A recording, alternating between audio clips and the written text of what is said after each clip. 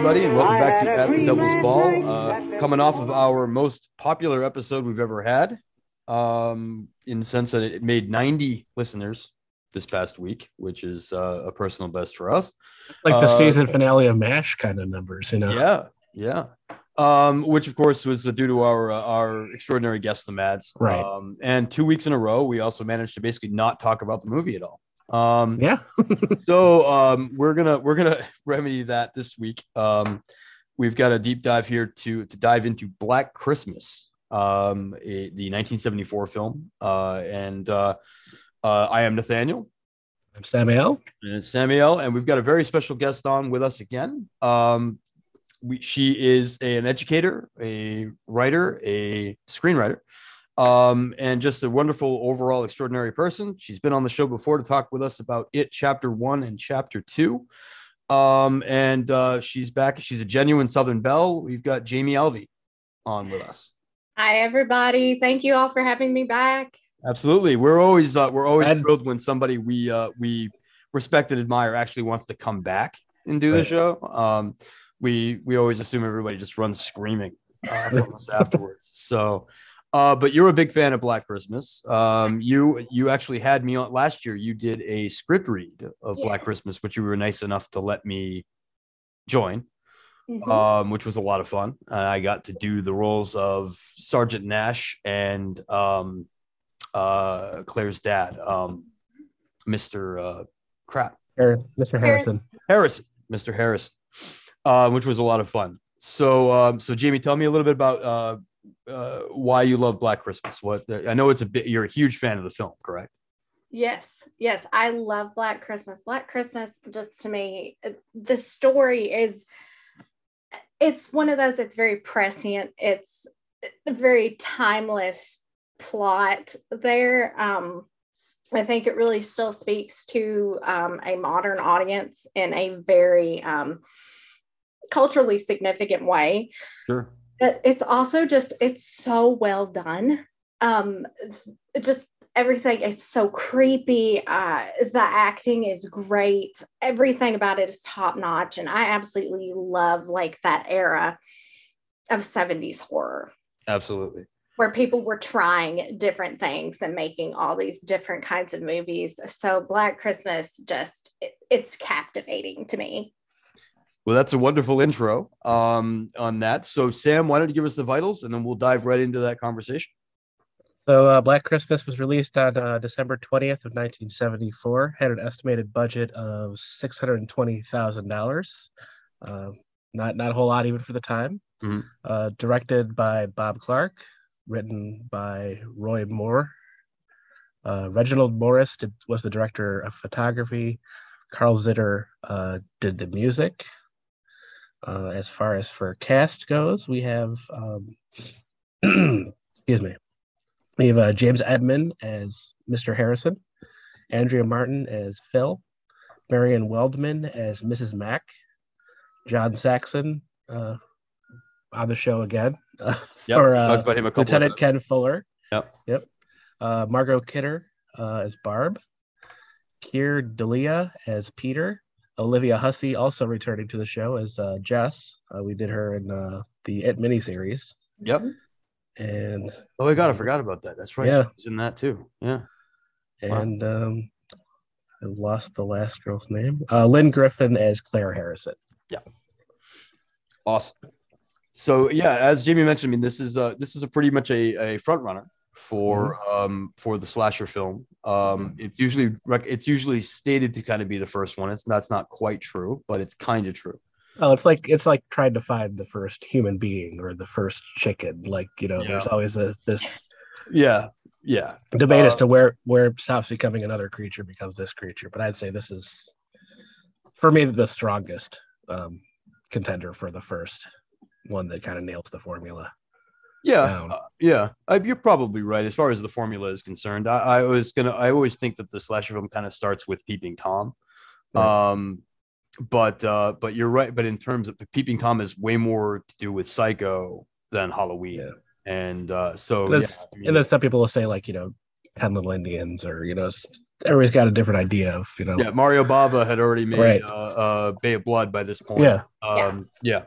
But yeah, I mean, it's an interesting film in the sense that a lot of tropes that would become the standard for slashers start here. I wanted to start off by talking a little bit about the stuff that this film does extraordinarily well that didn't become major tropes.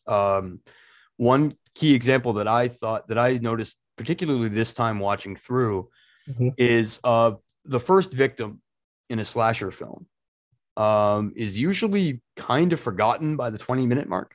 They're usually there to warm up the audience and maybe kickstart the plot. Like the most famous one now, of course, being like maybe Casey Becker from Scream, which is a big deal. It's a big scene, but she's more or less forgotten about by 15 minutes. Yeah, it's there. She's there basically for the audience and nobody else. Almost. Yeah, and she's of course, obviously, that film's all about meta stuff. But and what I mean by that is that Claire Harrison, the first victim of this movie, drives at least a third of this whole plot.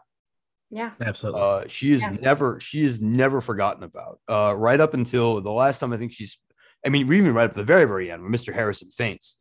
And Chris is there, the boyfriend, and the two of them are like, I'm sure she's fine. Like they still remember her at the very last reel of the film. But it's extraordinary to me that Claire is bumped off right away in the beginning of the movie. We have Barb has the big freak out where she projects her own guilt onto the other characters. Phyllis breaks down, being like, I know she's dead. The whole concept of her father and boyfriend being these major entities that get the police involved. The police are not really interested until these guys get involved. Yeah. All the way through this movie, pretty much she's actually probably the main plot point until we get the red herring of Peter. Yeah. Which is when the narrative then takes off into the Peter's probably the killer. But that to me is something that I didn't really think about until this last watch through, where I was like, Claire is like the most important character in this movie, and she's in it for 5 minutes. Yeah. And it's just such an extraordinary and smart idea. And just the idea that it helps to solidify, I think, that all of the actors do a great job of this, but these aren't disposable characters. They have people that love them. We get to meet Claire's boyfriend. We get to meet who seems like a really nice guy. We meet her father, who's a little bit of a jerk at first, but he starts to become sympathetic.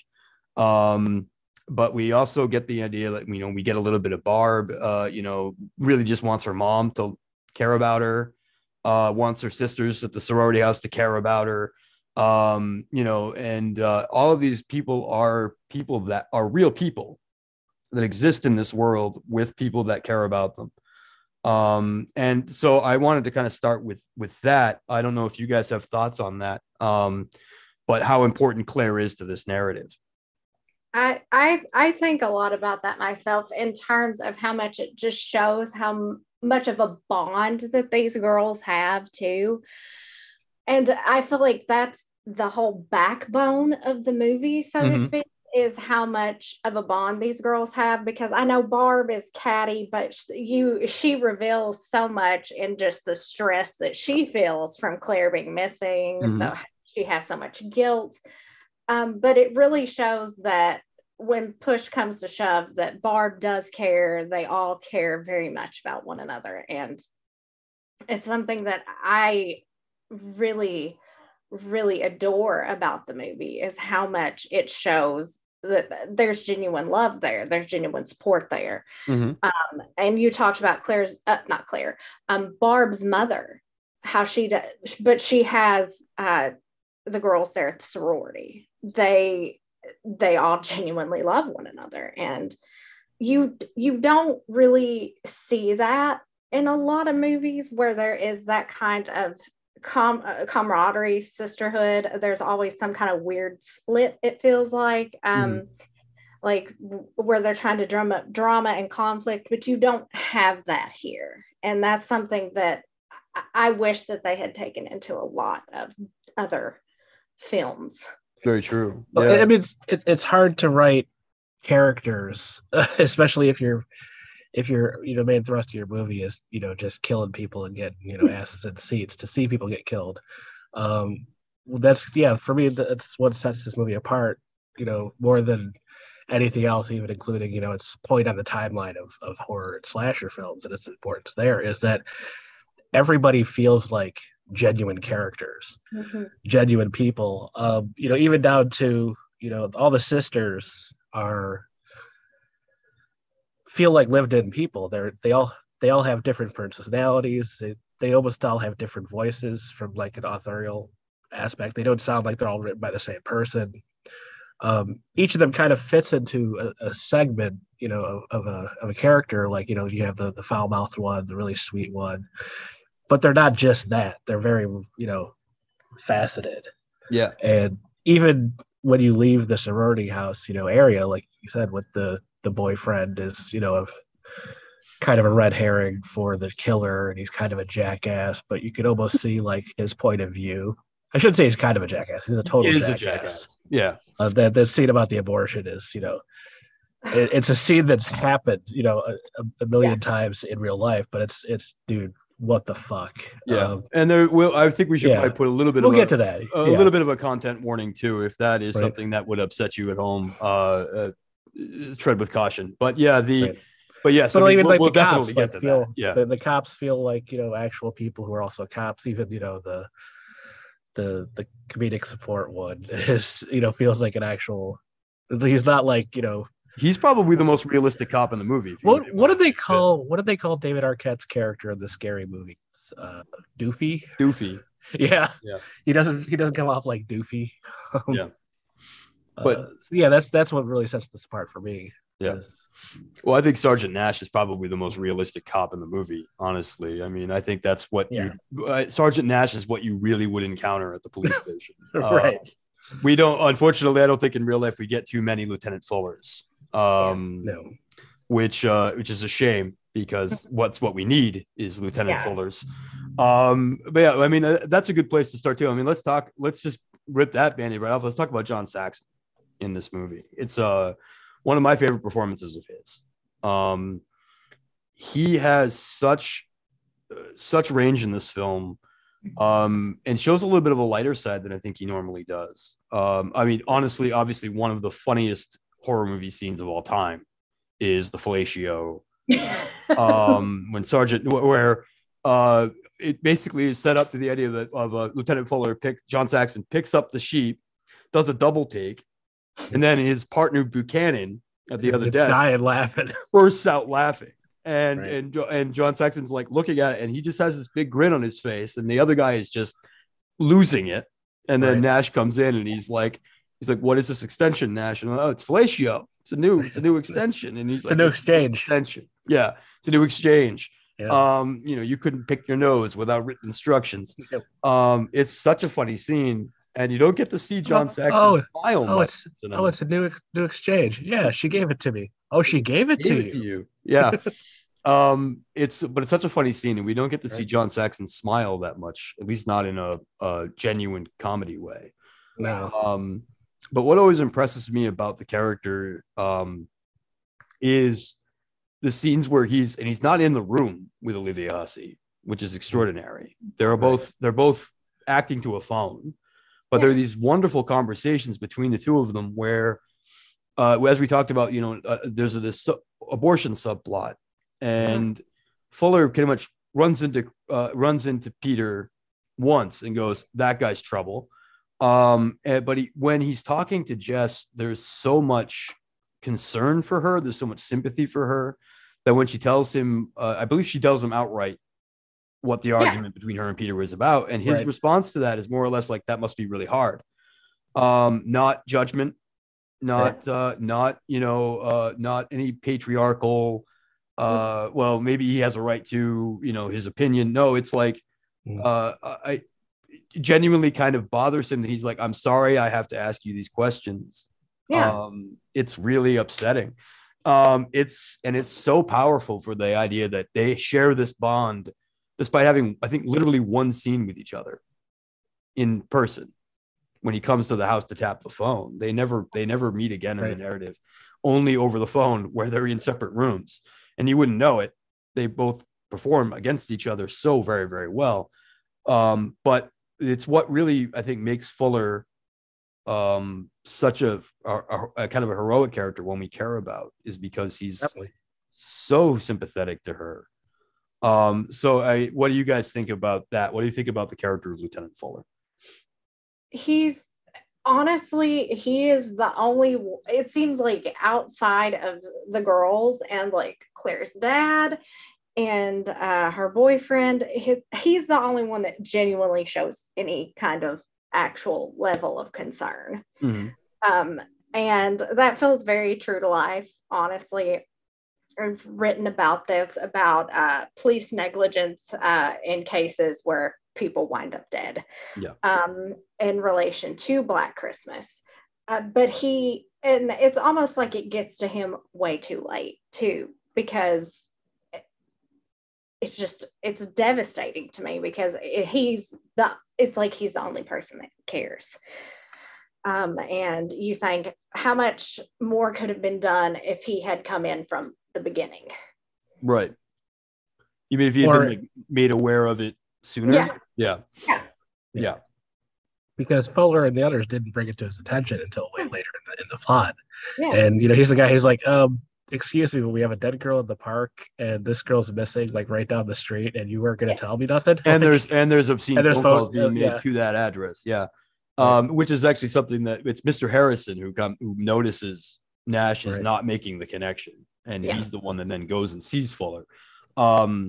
After Chris, Claire's boyfriend, runs in and starts screaming at Nash earlier, which gets Fuller's attention about which he calls him by his first name. There's a nice little moment there where apparently the two of them know each other. Yeah, he said, "How's your brother?" Yeah, how's your brother? Yeah. And he's like, hey, and he calls him by Phil or something. Like, hi, Phil. My girlfriend's missing, and Fuller's which is a great little de-escalation moment too. Yeah. Like, because he's coming in there way too hot. Yeah, and in his gigantic fur coat. Right. It's one of my favorite images of that movie. I'm like, what a choice, 1974, to just have this jock kind of athlete boyfriend guy walking, and he's just got this gigantic fur coat on. And he smashes the door open, and the reef falls down. Yeah. It's so cool. But yeah, just the giant fur coat always gets me every time. But yeah. Yeah. But yeah, I mean, it's a really interesting concept. I mean, Sam and I have talked a couple of times about police in horror films, and they usually are a problem. Yeah, you have to nerf them most of the time to not have the plot be stopped by them.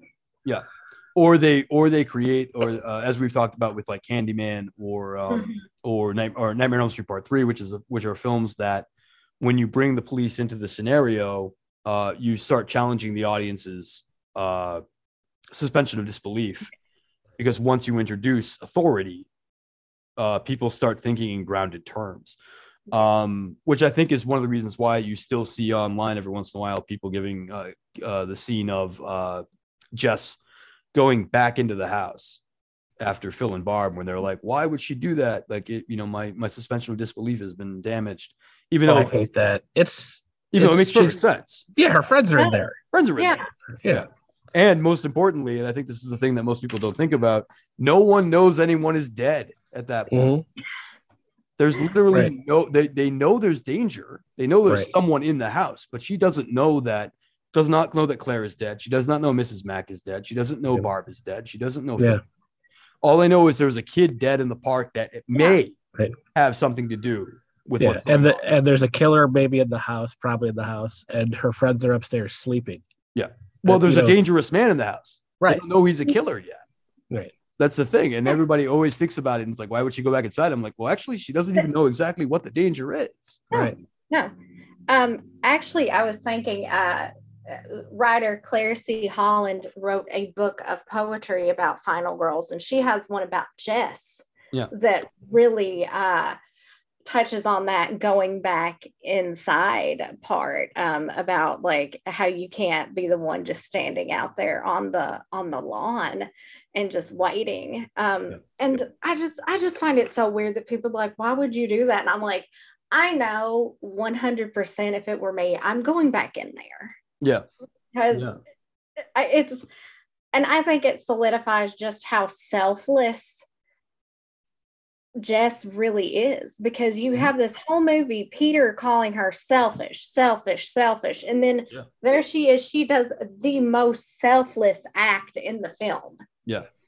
I'll tell you what, if she was a male character, nobody would ever have like questioned it. No, you're right there. Yeah. Like it would never come up that like, well, why'd she do that? Like, well, of course, she's the hero. She has to go upstairs and save the people. Like, but if it's a sorority woman, I guess. Yeah, if it's Bruce Campbell, it would be right. Like, if he didn't go back in, everybody would be like, wait, why didn't he? Right. But no, or nowadays you would have the opposite, which would be if Jess didn't go back in, people would be writing thought pieces about what a terrible character she is for not going back for her friends. So, you can't Olivia Hussey, you can't win with the internet today. Well, first of all, this movie would be, too quote unquote woke. So already it's going to be shat upon. Oh, the internet. Yep. But yeah, but I wonder if sometimes if it's partially, although I think Sam, you might have hit the nail on the head there. It was probably some gender bias going on there too. But I do wonder if it is the one lingering, once you put the cops in the movie, do people start thinking in terms that they wouldn't think about if police were not involved? If that makes a little bit of that. There's a little bit of that. And because the movie, the way the film is shot goes between subjective and objective cameras so often, sometimes within the same scenes, it messes with like the way it's shot. We're like, oh, are we watching the killer right now? And then you see the killer in another part of the frame come in, or other times, you think you're watching just a scene shot and it's him. I think that might actually also confuse the audience a little bit by the end, to where we know the danger much more than the characters do, obviously. Yes. And it's such a big, amazingly shot, third act that we're tense in that situation watching it, and we're trying to think of how we would get the hell out of here with all this extra information that she doesn't have. Right. Yeah. So I think it's kind of a fair first reaction to say that, why the fuck did you go back in there? But it's not one that stands up to any scrutiny at all. No. It's like you can't even treat it like, I know some people be like, this is a plot hole. It's not. It's just, we know more because it's kind of shot, honestly, in a way, third person omniscient. The reader, the viewer, the audience knows more than the characters do. And and because they use so much, handheld and steady cam, like for scenes that aren't just the killer's POV, we're placed in that situation from the start. Yeah, we actually know more from the killer's point of view than we do Jess's point of view. Right. And or the house's point of view. The house's point of view. Yeah. Because that's a character of itself in this. Yeah. The only time we ever leave those two narratives is we see two scenes of Peter, him playing the piano and then destroying the piano. Right. And then he has the little cry outside the house in the cold too. Yeah. And then we see a little bit of Lieutenant Fuller going on and doing some stuff. But for the most part, the entire film is basically either following the killer or following Jess. Yeah. And which leads to that inexorable collision between the two. Let's talk about Billy, if that is in fact his real name. Originally written to be the whole script was originally based on the whole babysitter thing, the babysitter urban legend. Originally called Stop Me was the original title of the script. Bob Clark then changed some stuff in the screenplay. The original screenwriter, I guess, wasn't happy until he saw the film. Then he said, "Oh, okay, you made it better. Fantastic." But there is no information as to who Billy is in the original script. All of that apparently was made up by Bob Clark. which is, and even then you can't understand half of it. This is, I think, was the first time I ever watched it with subtitles. This last time, there's so much information there, right? That you wouldn't notice unless you watch it with subtitles, where he is literally talking, kind of telling you a narrative that we know that there was something happened with a baby. You know, there's something happened with Agnes. What happened with Agnes? Right. My theory is that he had sex with Agnes when he wasn't supposed to. It was his sister, and then he killed a baby. But and apparently a lot of that backstory was used for the 2006 backstory, which Bob Clark volunteered to the new screenwriter for that film. Yeah. And then they took that script and threw it in the trash for 2000. Right. But I think Jamie is actually a fan of 2019. I haven't seen 2019, but I'll say the 2006 one they threw it in the trash as well, but in a different way.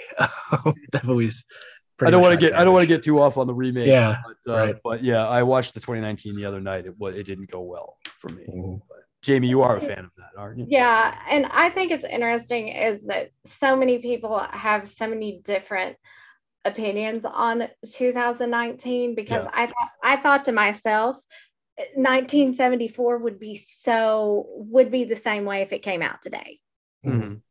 It would. Totally. I honestly think that if anything, we can agree that it honored the fact that 1974 would be just as upsetting. As if it were released today, there would be, oh, this is a man-hating narrative. They hate Peter. And I'm like, well, it's like, I don't know anybody, regardless of gender, sexuality, anything, that's not going into that thinking Peter is the biggest asshole alive. Yeah, very true. And even Bob Clark, had it very much in the forefront of his mind when he was making it, that this is, about, gender roles and, the feminism in a lot of ways. He said he said he knew it was there. Right. It wasn't something he was intentionally projecting. Well, he wasn't writing it, specifically only for that, but it was definitely a facet that he there. And then, it's a very shocking film by 74 standards, just language alone. There is. I'm trying to go pull a quote for the trading card for this episode, and I'm like, I can't use hardly any of these lines because. I might recommend having a wart removed would be a good one. Yeah. But yeah, you're right. Most of Billy's dialogue is probably the most iconic in the film, and we're not going to say that word. But even Margot Kidder, I mean, she's hilarious and awesome, but like she's too foul even for me in a lot of ways. And then you have, of course, there's the whole abortion subplot, which is like a live wire at any point in modern history for some reason, especially then. It shouldn't be, but it is. No. I mean, we're still having this discussion today. We're about to lose well, not we as me, because I don't give a shit. Don't say it. Yeah, don't say it. What's probably happening. It's not happening yet. Right. Hold out some hope. Don't jinx us. Yeah, that's all I have to say. But I mean, in 1974, people are going to see a horror movie. People are going to see a horror movie, and there's all of a sudden this really realistic and genuine, but no holds barred discussion of abortion on top of this. And not only the discussion of abortion, but a woman who is defiantly saying, "I'm having one." And when he says, "No, you're not," she says, "No, I am. You go to hell." Yeah. And when he's like, "No, we're going to get married," and she's like, "I don't want to marry you." It's it's my favorite bit. She tries to let him down easy and tries to give him actual logical reasons. And then eventually she says, "I have to tell you, I don't want to marry you." Right. And she's got the best, one of the best arguments, for that I've seen in a movie. Because she's like, remember all those things we talked about how we wanted to do? Like, I want to still do those things. Yeah. That's one of my favorite parts of the entire movie, because she really highlights that, even if they did marry and have this child, his life wouldn't be changed like hers would be, because he could still go outside the home. Yeah. But she would be more limited because, again, gender roles and stuff. Yeah, you still have the baby to, I don't want to say work around, because that feels wrong, but I mean, it is. I mean, you know, she's still in college. You know, she's still trying to make a career. Like it's going to be that much harder, you know, if she has a baby as well to do those things. It's doable, but it's not easy. You know, from what I've heard. Yeah, she doesn't have. Jess is just. She's very, very put together, and I really love that about her. Is you can tell that she's thought everything over, weighed her own opinions and options and thoughts, and she's just so deliberate in how she talks and how she just moves through the entire film. And I love that about her, because there's not a time where she wavers at all. No, and that goes to the, you know, how strong the cast in this is, because I can't think of a better person to play that character than Olivia Hussey. I mean, like she just exudes that kind of, you know, and then to go get personality. And then we got Julia. Yeah, who you know, from 2001 Space Odyssey, right. Like he's kind of a big star. He had 1 week to film this movie, and then they talked him into it Kidder. Because Olivia Hussey was in it, and he was like, "Okay, I'll do it." Olivia Hussey's in it. Yeah. And then Margot Kidder. Who else could you get to play that character other than Margot Kidder, who's going to do it better? Exactly. She's. It's just I can't think of. It's like one of those films where you wouldn't go and change any actor.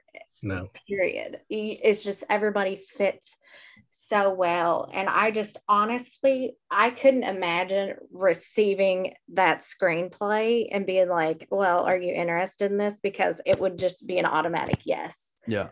Because it's so strongly written. And I think that it goes to show that, you know, if you have a good screenplay, if you have good characters, if you have a good story, actors are going to want to be in it. Yeah. Yeah. Even though Olivia Hussey just did it because her psychic told her to. But, I love that story. Yeah. Olivia Hussey made a lot of career decisions based around Hollywood psychic. Yeah, but told her to go make a Canadian film. Tell me, was that psychic wrong? No. Well, yes. Not here. Kinda. So told her that it would make a ton of money. Well, that's true. It didn't quite do that. But it did help. It did propel Olivia Hussey into more of a mainstream idea.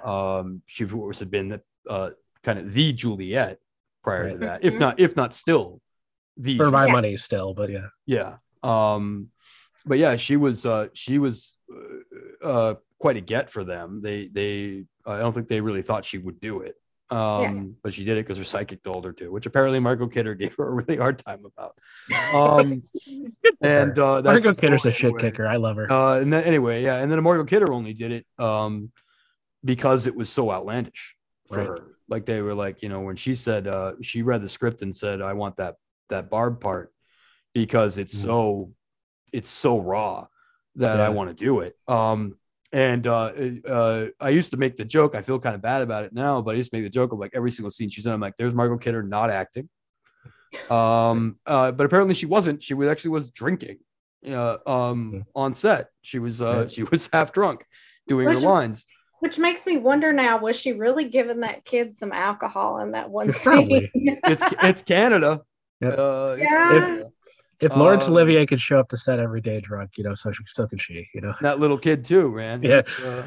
Little Laurence Olivier. Or Dickie Burton can show up drunk every day for The Exorcist too, you know. Let's why not? Richard Burton.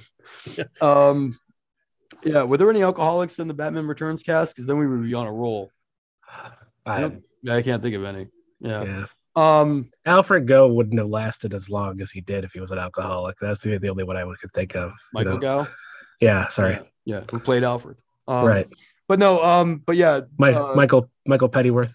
Yeah, I don't want to make light of Margot Kidder's battles with addiction, but because she really was a wonderful actor. And this movie is one of her best performances. This and Lois Lane for me. I don't know if she would get Lois Lane if she hadn't done this, to be honest. Like, because this shows an acerbic side to her acting that, you know, wasn't really seen that much before that I could think of. Yeah. But yes, she has some of the best dialogue in this whole movie. She does. Yeah. Not only because it's funny, she does have those, but she also has that wonderful. She's talking, interrupting the dad, Claire's dad, and who's like distraught over like trying to figure out what to do. Starts talking about the tortoises that have sex for days. And then she's like, I didn't watch for the whole 3 days though. Right. I went to see the zebras because they take 30 seconds. And she's laughing. And Phyllis and Mrs. Mack are both a little bit amused at that point, until she then has that wonderful monologue about how everybody blames her for Claire being missing. And it works so well because you realize that she says, you all been insinuating it all day, and we've been watching the same movie. Like, they have not been. Right. No one is. But then also, it also makes, you know, her the stuff she's doing beforehand makes sense, because she's trying to like push everybody away, get everybody against her, get this guy mad at her because she feels like she deserves it. Yes. And which is why she starts going to this, you know, just like disgusting story. Yeah. Which I don't know if you've actually seen Turtles at the Zoo do it. I have, and it's she describes it well. The sound effects and all. Your kafunk. It's so weird. Somebody had to go and actually watch the Turtles do it to write that, is my point. If I'm gonna go to the zoo to watch something do it, I'm gonna watch the monkeys do it because it's funnier. But Jamie, in your screenwriting screenwriting career, have you watched any animals have sex at the zoo for research yet, or not yet? Not yet. I mean, screenwriting is wild, so I mean, you can't rule anything out. There you go. It was the same zoo trip. We also saw a camel give the other camel a new exchange. So, my God. So it was a weird day at the zoo that time. I don't know how parents do it, where they have to take their kids away from every exhibit because they're all. Oh my God! Because you don't want to explain the birds and the bees yet, and you're just like, what are they doing? Nothing. Right. What are they doing? The turtles are stuck. But yeah, it's a wonderful monologue outside of the animal sex commentary. But yeah, I mean, she's projecting this guilt of because she's right before Claire actually does die, Barb is mean to her. Yeah. And you get and Barb wasn't mean to her. We see that progression because at the end, one of the first characters we see is Barb gets the phone call. Yes. Her mom is like, Christmas what? I'm going to go with my boyfriend and you do whatever you need to do. And Barb obviously is hurt by this. And so Barb goes and has another drink and lashes out because she's upset. And in fact, actually, if you watch closely, Barb goes in and basically reaches out for help. She says to everybody, who wants to go skiing with me? And Jess and Phil both uncomfortably, but still go like, sure, Barb, we'll go. And they're like, what about you, Claire? And Claire's like, oh, I'm busy. And so it hurts her feelings. Yeah. Claire just blew her off. So she decides to lash out. And then unfortunately, and here's a lesson for everybody at home.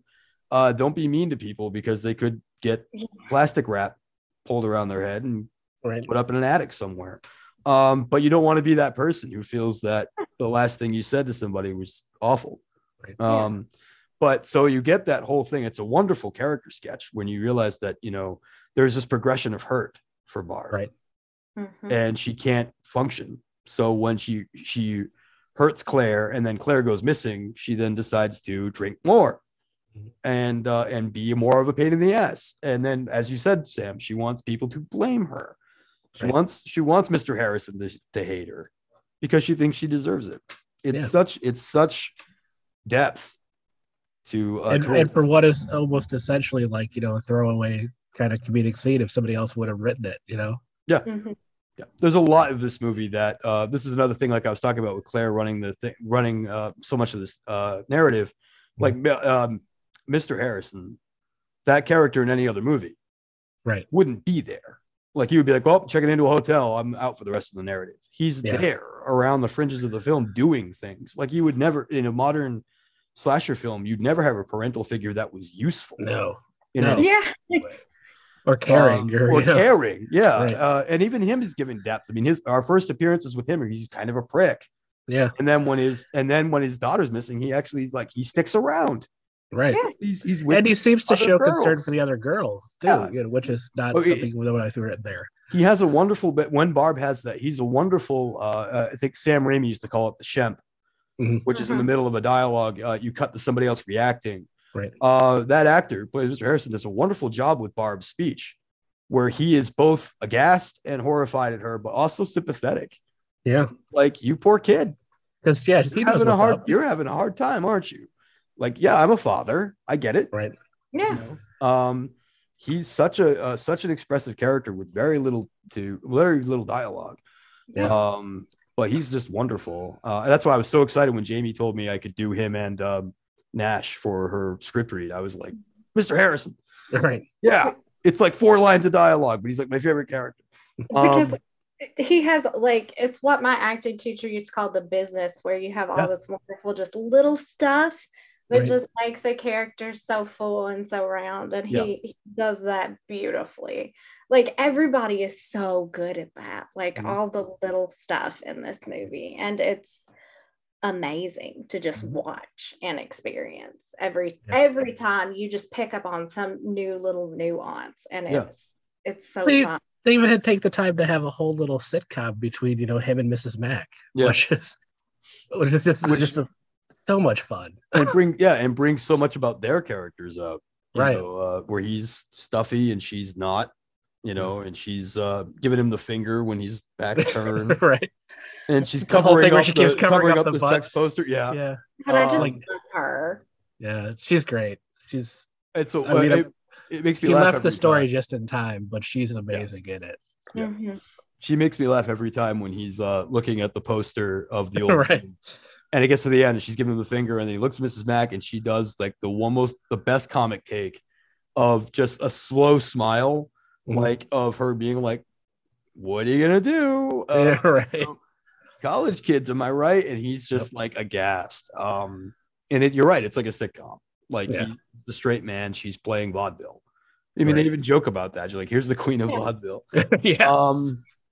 She's a deeply funny character. And we don't get she's harried, and she's kind of like, acerbic, but it's not to the point where she doesn't like the kids. She cares about the kids, but she's like, God damn, they put me through the ringer every day. And they love her. Right. Yeah. Like Jamie said, so much of this narrative is based around the idea that these are a bunch of people who actually do love each other. It could have been so easily written or played to the point where like she doesn't like them because they're a pain in the ass, or they kind of are mocking her or whatever. But it's played just like the just Haunting of Sorority Row. Right. Original Haunting of Sorority Row, where the house mother hates them and they don't like her.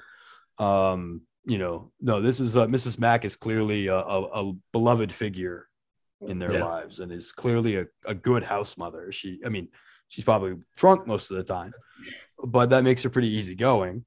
I do like how she's like that all the people in the house know she drinks. There's no way no way those kids they all know well enough to just leave it. She's college students didn't find all that liquor. Right. They could smell liquor. Like it's like a bloodhound. They would just find it, but she can smell like little smell waves coming off a cartoon pie, and they just kind of float into the room after. But she drinks trash. Like she's drinking really terrible liquor, and so the kids don't want it. Right. She's a wonderful character, and I think you're right. She does get removed from the narrative just in time. I think if she were to stick around any longer, it would wear out her welcome. Right.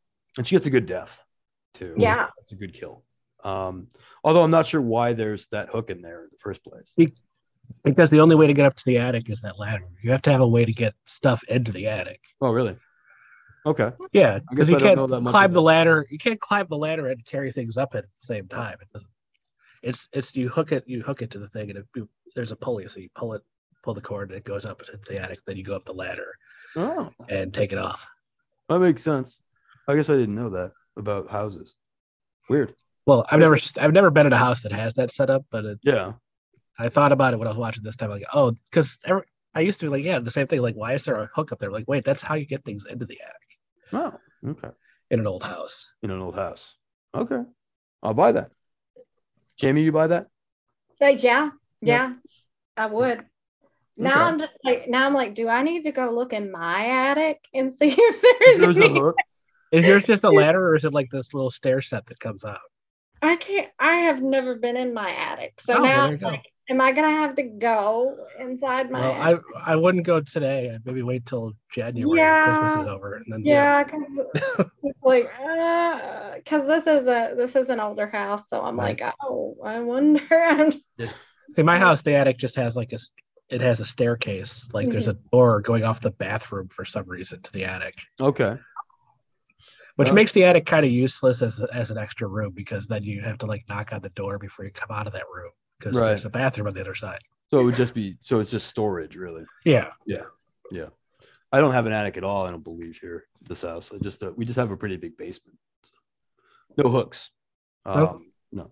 God. Well, if there's hooks in the basement, they're definitely for something else. Yeah. That's some Hellraiser shit. That's right. That's another. There's some Leatherface or something, you know. Yeah. I haven't. Maybe I'll install some. But yeah. So hooks, ladies and gentlemen, the hook sketch. Superman. But yeah. So before we got sidetracked on hooks, where were we? We haven't talked about Phil yet. The wonderful Andrea Martin. Originally the role was going to go to Gilda Radner, and she dropped out. If he had something, some show nobody's ever. She has something, no show that anybody's ever heard of. She had to go do. Yeah, she had to go do something on Saturday nights. I think some show didn't last long. No. With some guy named Murray Williams or something. I don't know. But yeah, no, it was she was supposed to do it, and then at the last minute she dropped out, and they found Andrea Martin, who then of course came back for the casting gag in 2006, and did a wonderful job with that, by the way. I just watched it again last night. She actually and I loved Andrea Martin in that movie. I kind of love everybody in that version of Black Christmas, despite the fact that the movie's not that good. Yeah. Almost everybody in that movie is let down by that material, I think. But because I was noticing, like actually literally watching it, like, okay, Michelle Trachtenberg just got killed. That character deserves so much better. Like everybody deserves so much better. But Andrea Martin's wonderful in that. She's wonderful in this. I think Phil is absolutely invaluable to this film, and I think you could easily overlook her if you weren't paying attention. She has some wonderful moments that we get the impression that in some ways, like if you wanted to talk about like Superman, Batman, and Wonder Woman as like the Trinity, the icons, I feel like that there's something to the idea of Jess, Phil, and Barb are like this three pack. And Phil would be the one that seems to be the least important, but probably is the most important. Like she's the glue that keeps these people together. And she has this just this wonderful. I wish we got more of her boyfriend. He has a great moment of the ho ho ho shit. Which there's your card. You could do that. But there's the playing card, trading card thing. But yeah, we get we are shown that she's dating this guy, but we don't know much about her otherwise, except that she's clearly willing to do what will make Jess and Barb happy. Like she's definitely supporting them in an emotional way, to the point where she blows off her boyfriend. She had plans with him, and she's like, "Nope, going skiing with Barb. Sorry." Which is wonderful. She's very present. That's the thing about her. She's a character that's, she's there a lot of, if this were any other movie, she would have fallen to the background, but she's very present. And and Andrea Martin in her performance is very present. And one thing that I love is they do inject a little bit of her opinions, what she thinks. She's very much an observer. Like her telling, one thing that really stuck out to me on this watch was her telling Jess, I don't like Peter, but I don't think he would he's killing these people. She's not his biggest fan either. And you're just sitting there and you're like, you wonder what he did to make Phil, who just seems so agreeable, not like him. He wasn't nice to Jess. I Yeah. think that's probably pretty clear. Someone has to hate him. But I know, but you wonder what the inciting incident that made her just be like, I hate him. Because it's like, ooh, there's some backstory baked into that. Yeah. And I love that this movie just kind of revels in stuff like that. And in that same conversation, Jess even kind of makes some excuses that sound like old excuses. Yeah. Oh, he's an artist. He's very sensitive. And Phil's like, yeah, okay. Like, actually, what you mean is he's a dick. He's a pretentious twat who wants to control your life. She's a wonderful character, and I agree with you. It's one of the best moments is not only does she not like it, but also when Jess realizes that Peter is probably innocent of killing people, not innocent in general. Phil is actually really elated for her, not for Peter, but for her, for Jess. When she's like, "Oh, I'm glad he's not the guy." But yeah, Andrew Martin brings so much to the role. I loved. There's another great example of a comedy scene that turns dramatic when the two bumpkins show up. Yes. And they're kind of laughing, and Phil is actually like has that wonderful like you seen anything creepy around tonight? You're like, not till you showed up, and Jess is like, Phil, you're supposed to be the nice one. And Phil laughs it off, and then when they leave, she breaks down, realizes she's like, I know Claire is dead, and Jess is like, we don't know that yet. It's just that that moment of Phil has been, and then Phil asks if it's okay if she goes and gets some sleep because she's exhausted emotionally, and Jess is like, yeah, it's fine. But it's a wonderful moment that's again seems very real, like a real thing a person would react to. Like I've been holding this together all day, and now I'm out. I'm tapped out. And are you okay if I walk away from this for the moment? And it's lovely. It's a really lovely bit. It is, because there's Phil. She's setting healthy boundaries for herself too. She's literally like, yeah, I've got to put this away for now, because they're under such a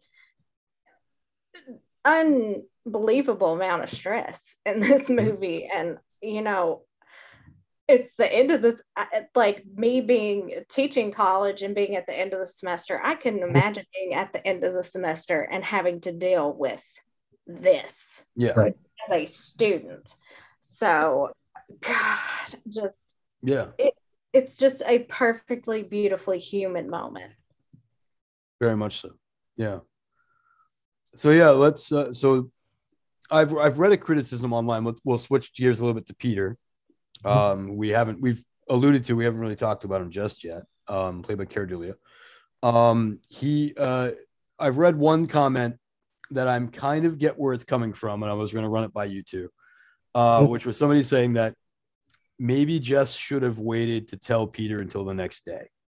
And the problem with the comment in my mind is it seems like it's sticking up for Peter.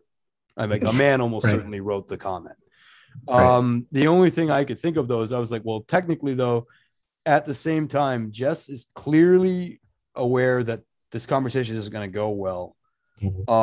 And knowing that he is, as a sensitive, why she told him right before his big recital thing, when he's over, and I don't mean, because I think the comment was meant to be, well, she tells him right before the recital thing. I think the comment was meant to be, she's kind of a bitch. And I went, no, that's not. No. However, I'm thinking about it in the perception of, this conversation is going to go badly. Right. Why wouldn't you wait till after he was finished that, and maybe in a good mood to have that conversation if he had done well? Well, I don't think. First of all, I don't think he would have been in a good mood after the recital either way, because he seemed like the type of guy who, like, I don't understand the music he was doing. I don't get that kind of avant-garde, piano playing personally, but I don't think he was doing a terrible job, but he was definitely like feeling like he was. Yeah. And taking it too hard in the moment. Like, yeah, the person who made that comment was probably like trying to say that she was a bitch for doing it. And that's not. No. My personal opinion is, that, if you're in a serious relationship with somebody, you need to take their reaction to things you say and do into your mathematics.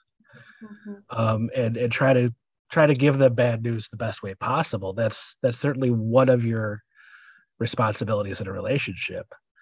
But at the end of the day, this is, her saying that she's decided that she's going to get an abortion. And at the end of the day, that's, it's her decision. It should be her decision on how to best say it. And she probably figured she was out of time already.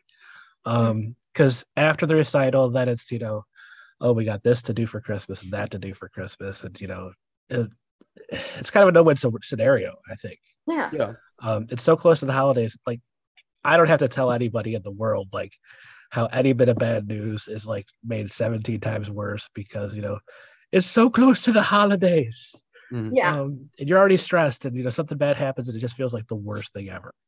And for him, her decision is a bad thing that happened, at least in that moment. We don't know if he could have come around later and realized that he was being an asshole. I mean, people do stupid things and say dickish things and be assholes. Later on, go, shit, I was really an asshole right then. I'm so sorry. Not making excuses for him, but I could see where it's a discussion to have. But at the end of the day, this is a movie. It's not a real character. They wrote it this way for a reason. Yeah. And that reason was to make you think that maybe he was the killer. Right. True. What do you think, Jamie? When she goes to tell him, it seems like he kind of goaded her into finally admitting it. It seems like she might have wanted to have delayed it a little bit, but she didn't want to tell him, period. And honestly, that also makes me think that he might have goaded her a little bit into like, I know something's wrong, you need to tell me, sort of thing. Like, he feels very entitled to her as a person and whatever she knows. And honestly, I wish she had never told him. But because here's the thing, there with certain viewers, Jess is never going to win, regardless of how well or how bad things go, because it's like, and you would have to understand that's such a difficult situation to be in for her.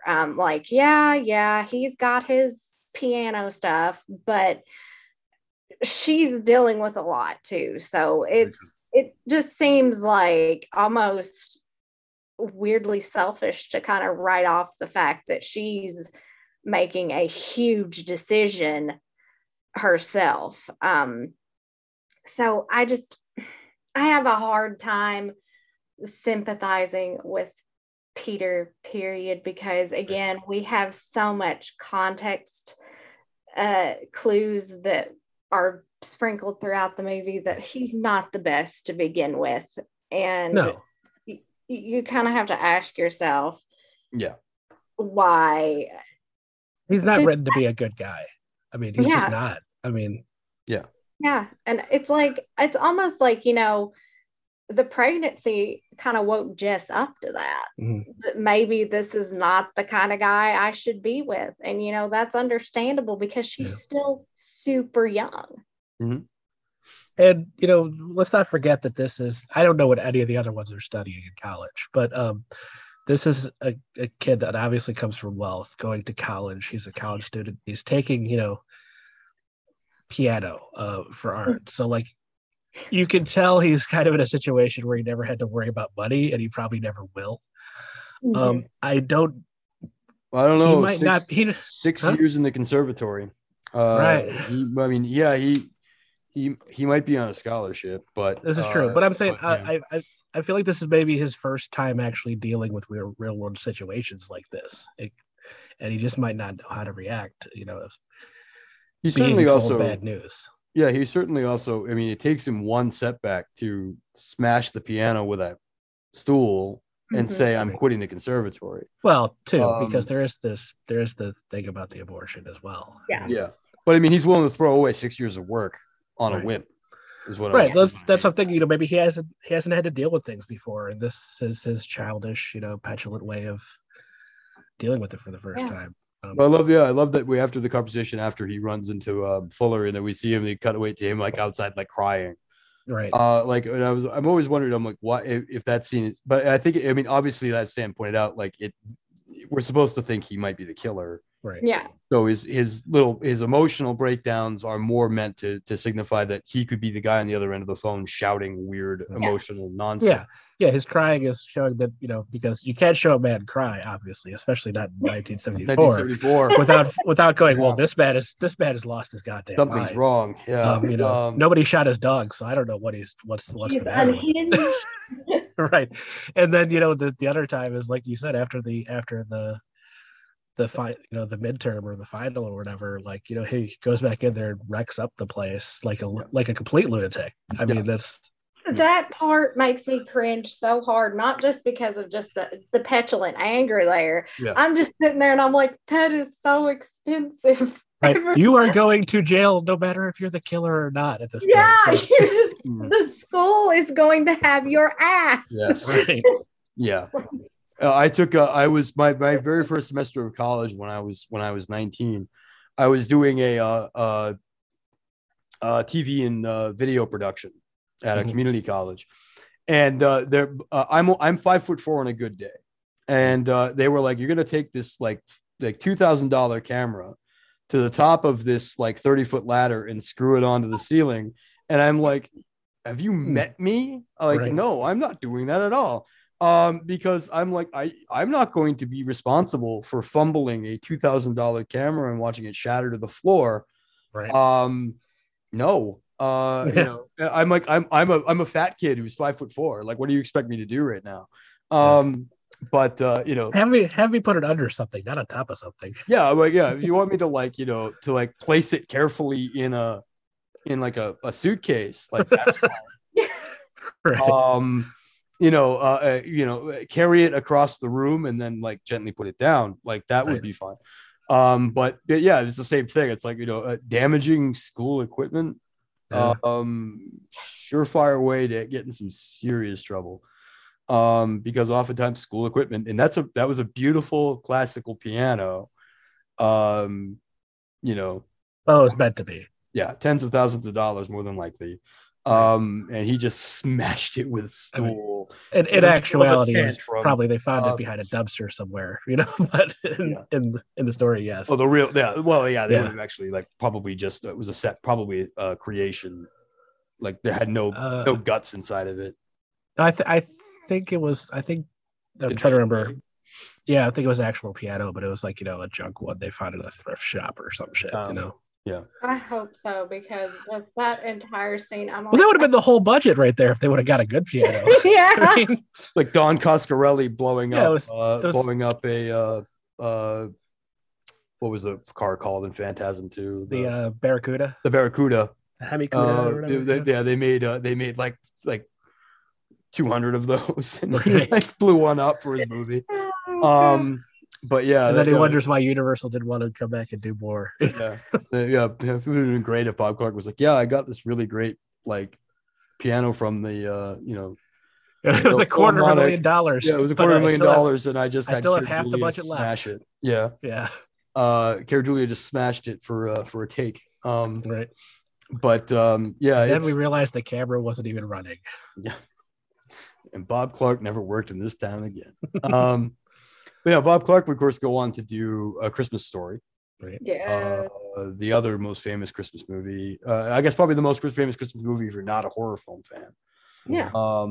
Otherwise, I think it's probably Black Christmas is your most. No, I think it's probably still the most famous.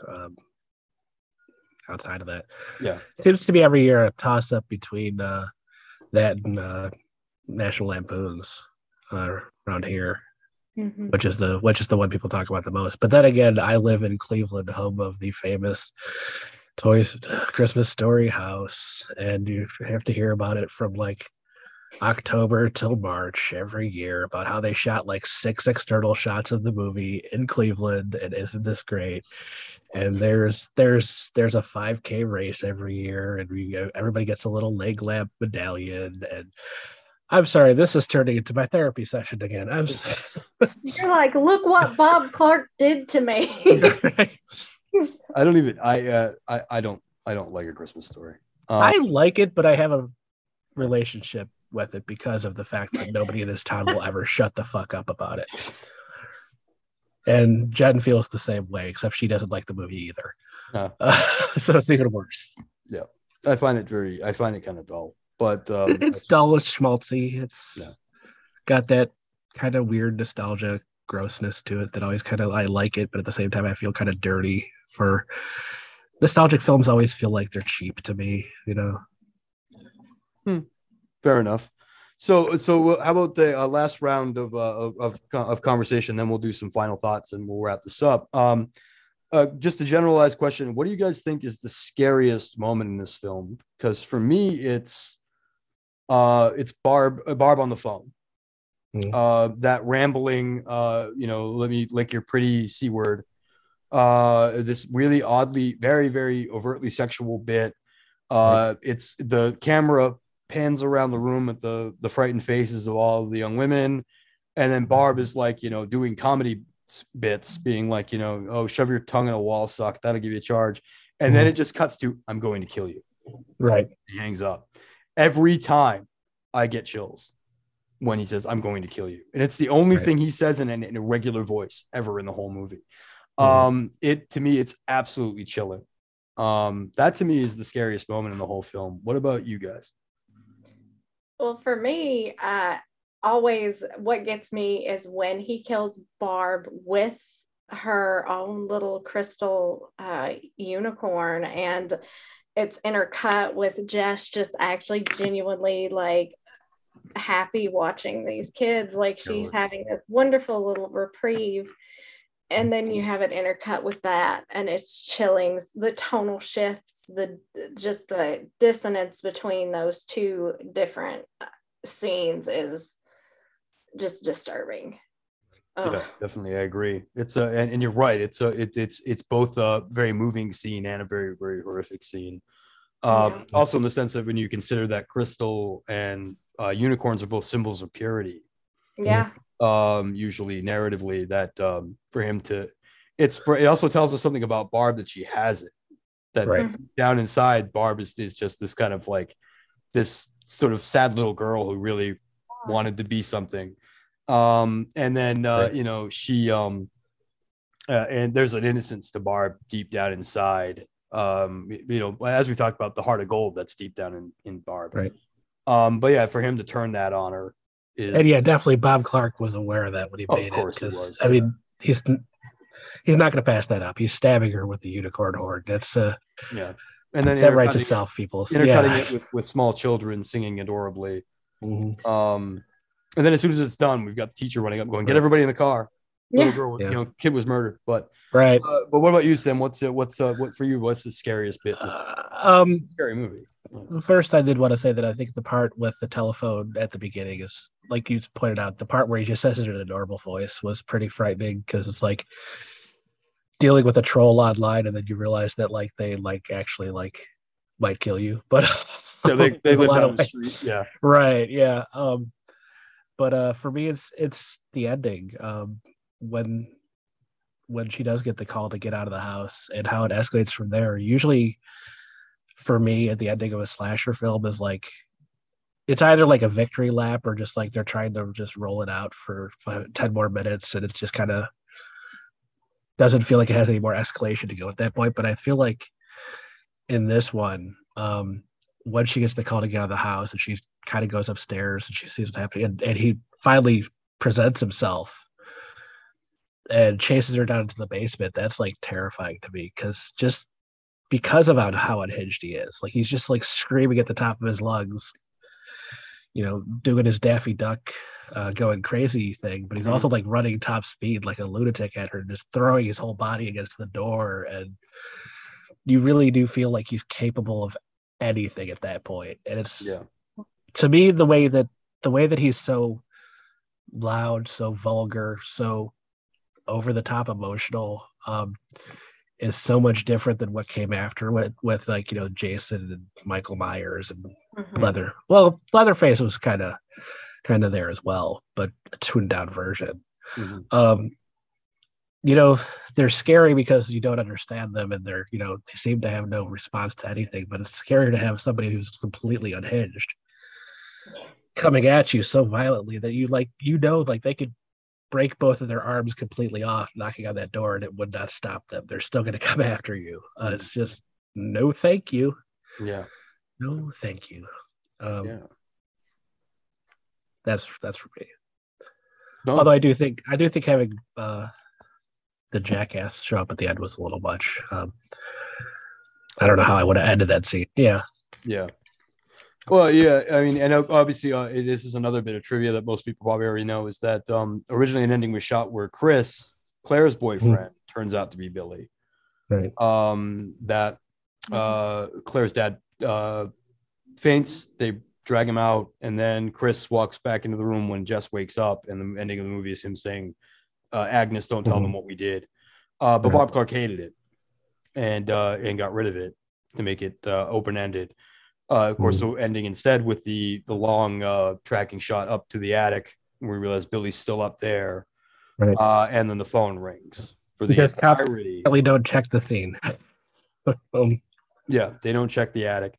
I was watching it with Lori. She came in at the end when I was rewatching the film, and she was like, "What? Why did they leave Jess by herself?" And I'm like, "Well, in fairness, they think the killer's dead." Right. They actually don't even know entirely what happened yet. They think Peter killed Barb and Phil, and probably the girl in the park. They think case closed, and that she's going to be sedated, so there's no reason. And Lawyer's like, "But if someone's sedated, they're supposed to be observed 24/7. Right, you take them to the goddamn hospital." And I went, fair point. You're right. But yeah, so it's a little weird that she's left by herself, I guess. But maybe that's how they did things in 1974. You know. Because when we were watching The Exorcist, I felt the same way. Like, Regan keeps having all these seizures, and they're still treating her at home. I'm like, what are you doing? Yeah, she's not in a cell somewhere. Yeah, or not in a hospital room. Right. Yeah. I just felt like having him come in one last time to. I understand having the part where the cops think he's the killer. That makes total sense to me. But when he came to the window and like, I don't know if it was just Olivia Hussey who was supposed to be scared at that point, or if it was the audience that were supposed to think that he was still the killer. But I'm like, it's too late for this red herring. Stop it. Yeah. What do you think, Jade? I honestly have my theories here, because I do think that to an extent he probably did come that time because he meant harm to Jess. You think so? Yes, possible. I do. It feels different than the other times that he come to the house. It is so odd too. Just there's something about it that's odd to me, and that just kind of hits something in the back of my mind. I'm like, this is not right. This is not safe. He is. Yeah. There's something unsettling about Peter, and I always kind of thought, I mean, I've since kind of dismissed this, I think, but I always wondered if Peter had killed the girl in the park, and that Billy actually didn't do that one. Peter has committed a crime somewhere. You get the impression of there's a lot of anger. But no, I mean, now that you say that, it hadn't occurred to me at the time. But yes, I think you're probably right. Cara Dulia plays something when he shows up that last scene with the "I'm here to hurt you." Yeah. There's that maybe this time he's going to, because one of the points of a lot of her scenes with him are they go right up to the point where you think he's going to slap her. Yeah. And then it pulls back. Right. She tells him to leave, and he thinks better of it rather than push it. But you get the impression that in most of those scenes, he's 1 second away from an act of violence towards her. That now that you say that if you want to use that old kind of like the rule of 3 concept, that twice now he's not hurt her. This time I'm going to hurt you. I'm back. I've spent all this time away from the narrative, getting angrier and angrier and angrier, and now I'm going to break into your house and cave your skull in. And so yeah, I mean, I think you're probably right. He plays something very aloof, very distracted when he walks in, where he says like, are you okay? Is something wrong? I think he came here for a fight. Yeah, I think he definitely came here for a fight. I just think that I feel like the movie was trying to pull the red herring once again on us, and I'm like, that's just one time too many. But yeah, I can totally see that he'd be there to have another argument / get an excuse to punch her in the face. For sure. I don't think his intentions were pure when he showed up. That's for sure. No. He came at the wrong damn time, though. Right. Yeah. Maybe he should have waited till tomorrow. So I guess that kind of begs the question: Did Billy save her life? Well, I don't think Billy killed him. I think she killed him. Mm-hmm. Although we don't know. You're right. Yeah. All we do is that they cut away to the cop showing up, and then we hear her screaming, and then they come in and they find his body in her lap. Right. With very much the insinuation that she beat him with a tire iron. Which go Jess. But you could be right. Yeah. It makes you wonder though what happened, what he did between the time, what we don't see. Right. Because honestly, it makes you wonder if he didn't advance on her, and she. We definitely see him walking towards her. Yeah. With his arms outstretched, but he's using language that's almost as if he's trying to like hug her. Mm-hmm. But now you're insinuating, you're suggesting that maybe there was an act of violence coming that you could be right on. Yeah. What he might have done was grab her by the throat. Yeah. And that scream was pummeling him in the head with a tire iron rather than let him touch her. Yeah. So I mean, but no, I think Sam, I think you got a point. In the sense of, but pulling him out does feel a little bit like cheating, but at the same time, it needed resolution. Oh, yeah. I just don't think they needed to play it in the way where, like, I would have played it more like instead of having it be like a misdirect during the part where, she's about to have her final showdown with the killer, instead have, wait until like, just a beat longer from when he stops like banging on the door to when he comes with the false sense of security, and then cut to the last. I always felt like having him as the red herring was a little. It never really hit entirely for me. He just felt like another threat, not this might be the killer. Mm-hmm. Okay, I think I could see that. At least I can see where you're coming from. Right. Yeah, I think. I mean, come to think of it, I think this. I think I'm with you on that. I think my earlier viewings of the film, I don't think I ever really bought that Peter was actually the killer. That Peter and Billy were one and the same. But at the same time, I'm not entirely certain we're meant to. I think we're supposed to see that Jess is meant to. That's my camp that I'm in. That I don't think we were ever meant to believe that they were the same person. It's just almost a two sides of the same coin kind of thing. They're all a threat to Jess. Yeah. Well, I know in some interviews, Bob Clark has said that he meant it to be a red herring. To be a red herring. So it's at least intended that some of the audience is supposed to think that he could be the killer. Yeah. But he was very careful to make sure to build it in such a way where, if you watched it like closely, you'd know he was a red herring and not actually the killer. But if you weren't watching as closely, you might think he's the killer until later. But when they show that he isn't, then you can say, oh, well, he was never actually, doing X while Y was happening or whatever. Right. Well, okay, that brings us up to the end. Start with you, Sam, and then we'll give Jamie the last word. Final thoughts on Black Christmas, Sam? It's a classic for a reason. It's not a movie that I watch every Christmas, but I don't really have any movies I watch every Christmas other than Scrooged, and that's about it. I think, but it's definitely like in the rotation. I try to switch it every year. It's every couple of years I'll come back to this one, and it always works. It always hits right. I never feel like I've seen it, too many times before, and I get bored and start playing on my phone or fall asleep or whatever. Mm-hmm. It always works. So check it out. Check it out for the 100th time. Check it out for the first time. Check it out for the 20th time. I don't know. Check it out. Yeah. So Jamie, you get the last word here. So give us your final thoughts on Black Christmas.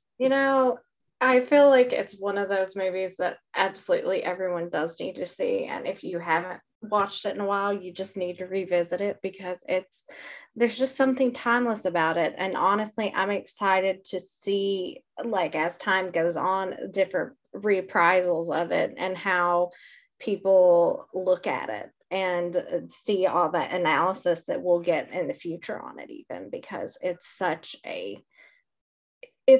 an important film on so many levels, and it's just a masterclass in acting, direction, and screenwriting. Definitely. Okay. Well, and Bob Clark doesn't get enough credit as a director, I don't think, generally. So yeah, Jamie, plug something. I don't know if you have anything to plug, but we always like to give you. So tell us where we can find you or what you've been working on before we log out. Before we check out here. Alrighty. So far, you can just find me at Twitter on Jamie A. Wright, or you can find me on Instagram, which is just at Jamie Alvey. I'm always around. I'm always writing a ton. Typically, that's what I do in addition to my day job. So, I've just got a lot of irons in the fire, just trying to finish those out. And yeah, just everybody come and, Do you have an approved pitch that's coming out soon? Yeah, I have the second, I'm in the works on my second part of where I'm talking about masculinity and the works of Leigh Whannell, and I get to talk about I get to talk about the original draft of Dead Silence, which it's a whole different movie than the theatrical one, so that's going to be really fun talking about that. So. And where's that coming out? That is going to come out on Daily Grindhouse. Awesome. Well, thank you. Oops, sorry, Sam, go ahead. I said excellent. I can't wait to read it. Yeah. Thank you. Yep. Excuse me. So thank you very much, Jamie, for being on again. It's been a great conversation. We always love talking with you about stuff. Hopefully I didn't talk too much. I have a tendency to get carried away sometimes.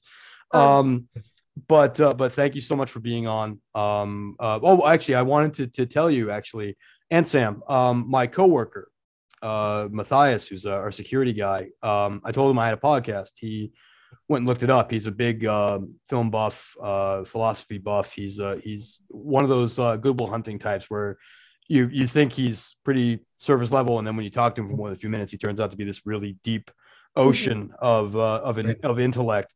But his favorite horror movie was It Chapter 2, and he tracked down that episode, and nice. He wanted to pass along that he said it was a great episode. He said he learned a lot about it because he'd never read the book. And then he said that Jamie was a great guest and was incredibly knowledgeable, and that he was really impressed with it. Thank you. So yeah, I wanted to send that also to Sam as well. He said he loved the show. In fact, I was the one he took issue with. He didn't like some of my he liked you guys. I don't take issue with you. Yeah, if that's I appreciate that. But no, he wanted to debate me on some of my viewpoints on that film. Right. But I did want to pass that along, that he specifically listened to that episode and mentioned that Jamie was great and that you were great, Sam. So Jamie is great. I think he might be wrong about me, but I'll take it anyways. But yes, I wanted to make sure I passed that along on the air, that you got a good review from one of ours. So thank you very much for coming back on again. Well, thank you for having me. I love it. Good. We're glad to hear that. So what we'll say finally is thank you very much for listening, as always. Hopefully some of the 90 people who listened to last week's episode will come back for this one. And for the 90 people listening, thank you very much for listening. But also, if for the regular listeners we've had all along, thank you very much for continuing to come on to listen to our show. We love doing it. We're going to keep doing it.